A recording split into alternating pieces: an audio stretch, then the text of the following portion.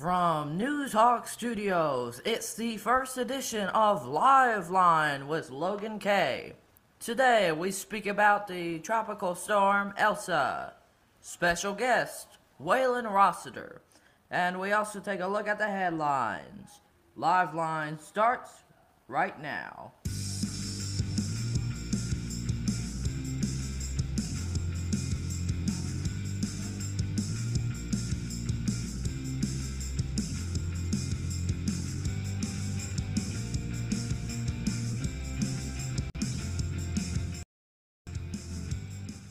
Well, the first edition of Live Lines. Thank you for joining us so much today.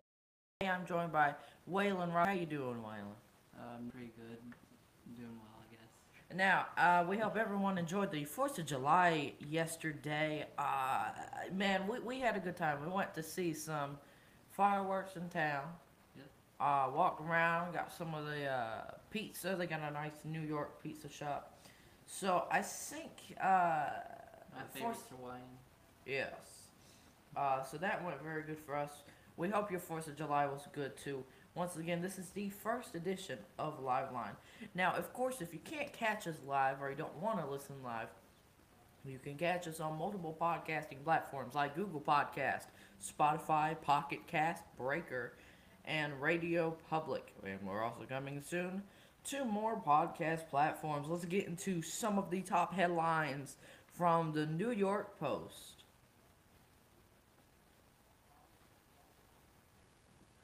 NHL goalie 24 dies from fireworks injury in freak July 4th accident. We're going to read more into this. Blue Jackets goaltender Mattis Kivlenieks. I'm sorry, I messed that name up. I ain't heard that name before. But he passed away Sunday night as a result of what the organization described as a tragic accident with fireworks. In a statement Monday morning, the Blue Jackets said medical personnel was called immediately to attend him, but he succumbed to his injuries a short time later. It was originally reported that he slipped while attempting to jump out of a hot tub, while others, after a fireworks malfunction, then hit his head on concrete. However, it was later revealed that he died from chest trauma as a result of a fireworks blast, according to the Associated Press.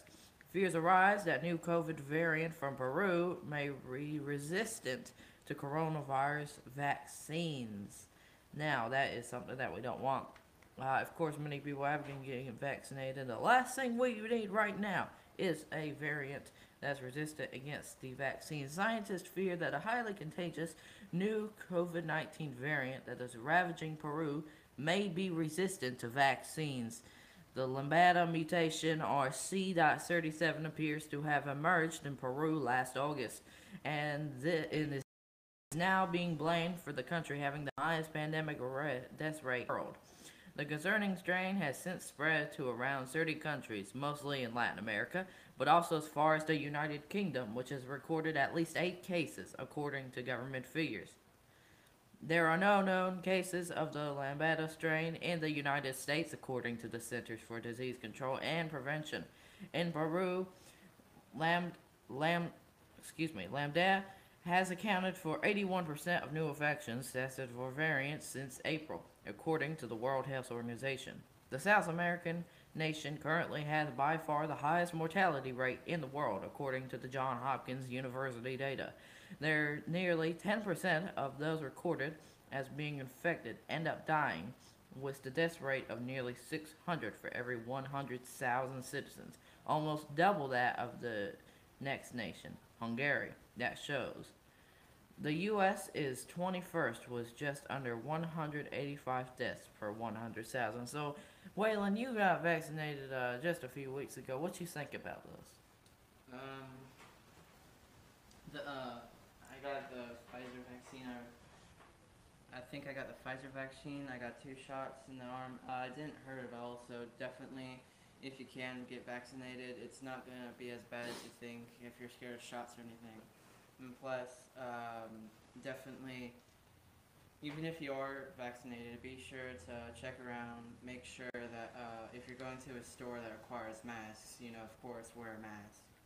some stores are getting to the point where if you're vaccinated, they will let you in without mask. But definitely, if you want to be extra cautious or extra prepared or anything, just go ahead. I was vaccinated, and they dealt with some arm pain, but that's really about it.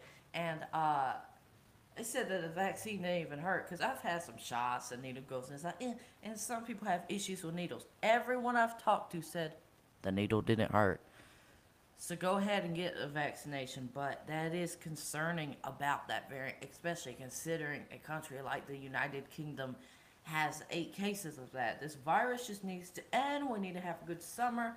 We're only a few weeks into like the main summer. We don't need another variant. Anyways, this coming from the New York Post, also page 6. The United Kingdom couple says Gordon Ramsay made their wedding into a kitchen nightmare. Now, this is by Lee Brown from July 5th, 2021, 2:40 p.m. So this article is fresh, just coming out 20 minutes ago. This sounds interesting, Waylon. Yeah. Let's read a little bit into this. A United Kingdom couple said Gordon Ramsay turned their dream beach wedding turned into a complete kitchen nightmare after the celebrity chef took over the private resort to film his television show. Charlie Willis, 35, and then bride Laura, 29, told The Sun tabloid that they expected a private ceremony and gourmet meal when they paid $1,800 at the exclusive Lusty Glaze Beach in Cornwall last month. But their special day was instead gate-crashed by Ramsay and his crew filming his television show, Future Food Stars, with the chef also taking over the kitchen, leaving the wedding party with a cheap and nasty meal despite it costing $70 a head, they told The Sun. I don't know if this is something that Ramsay would do. I mean, I've seen his shows. I do think he puts some stuff on, like being a little over extra with how angry he is. But I ain't ever heard of anything like this. Yeah, I don't think Ramsay would be the type of guy to barge in with his film crew. Even like, I think he would try and make sure that nothing's happening. He would make sure there's no plans or anything before he went in. But I could be wrong. I'm not sure. I hope this ain't tabloid talk, especially since some of these sources are coming from The Sun. And just like Ramsay was his anger, they like to over-exaggerate. So let's read a little more into it. Willis said the whole thing was a complete kitchen nightmare. The groom told the United Kingdom paper, "We had both worked so hard to save for that day, and we felt like extras on a game show." Ramsay's executive producer Sharon Powers wrote to the newlyweds to apologize and paid for their ruined wedding. She said, "I am mortified that we affected your special day, and I can assure you that it was never our intention to upset you or your guest," Powers' letter said, according to The Sun. "As you are aware, we have now paid for your wedding in full, which I hope goes some way towards making amends and acknowledging how sorry I am that your special day was affected." A spokesman for the private beach blamed very unusual circumstances for the problem, but told The Sun that the wedding party had not secured exclusive use of the beach.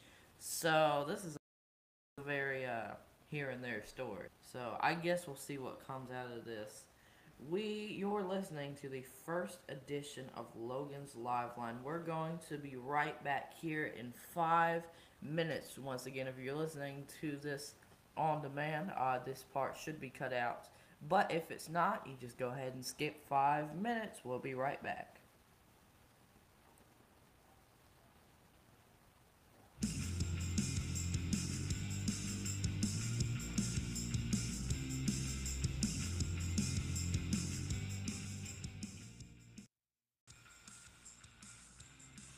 Logan's Live Line has returned. It's 3:09 p.m. Eastern Standard Time.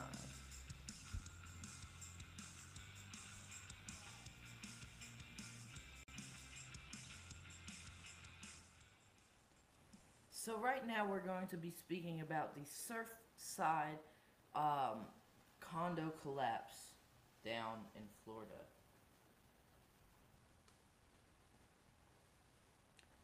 3 more bodies found after search resumes following the demolition of Surfside condo building. So there was a little branch that was still up, and they went ahead and demolished that.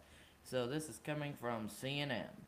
3 additional bodies have been found in the rubble of the collapsed Champlain Towers South building, officials said Monday, bringing the death toll to 27. The additional bodies were found after search efforts resumed around midnight, following the demolition Sunday night of what had remained standing of the building. Miami-Dade County Mayor Daniela Levine Cava said, "There are 118 people still unaccounted for," Levine Cava said at a news briefing Monday. The structure was demolished around 10:30 p.m. Sunday using a method called engineering felling, describing it as a process that uses small, strategically placed explosives and relies on gravity to bring the building down in place. The demolition plan, because of approaching Storm Elsa, was carried out exactly as planned, the mayor said, and allowed the search to be more safely expanded to the area next to where the structure had been. The pile of rubble next to the building was actually what had been holding up the structure, Cava said, making it unsafe for crews to search. Truly, we could not continue without bringing this building down, and the demolition allowed the crews to access the area closest to the building that they had not been able to access before. And that was where we needed to go, she said. The demolition came after part of the building fell early in the morning on the 24th of June, collapsing approximately 55 of the building's 136 units. Crews immediately began digging up to 16 feet of concrete. With the threat of Tropical Storm Elsa looming, officials and rescue crews were increasingly concerned about the safety of those searching through the rubble. Now we're going to Tropical Storm Elsa. Tropical Storm Elsa is a little weaker and slower Sunday as it swirls away from Haiti towards Jamaica and Cuba, according to the National Hurricane Center. But a tropical storm warning is in effect for the Florida Keys. The Hurricane Center said Elsa was moving west-northwest at 14 miles per hour, with maximum sustained winds of 60 miles per hour. Elsa's tropical storm's force winds extend outward up to 115 miles from its center. Late Saturday, the storm battered parts of the Dominican Republic and Haiti with heavy rain and high winds as its center passed to the south. 2 people died in the Dominican Republic as Elsa lashed the Caribbean island on Saturday. The country's Emergency Operations Center said, in separate incidents, heavy winds caused walls to collapse, killing a 15-year-old, and Bani, killing a 75-year-old. Elsa is moving very near Jamaica and parts of east central Cuba on Sunday, the Hurricane Center said, where tropical storm conditions are expected and hurricane conditions are possible later Sunday and at night. For more on the tropical storm, you can go to nhpcm.wordpress.com, the NewsHawks website. Thank you for tuning in to the first edition of Logan's Live Line from NewsHawk Studio. We thank you so much for joining. We'll see you next time.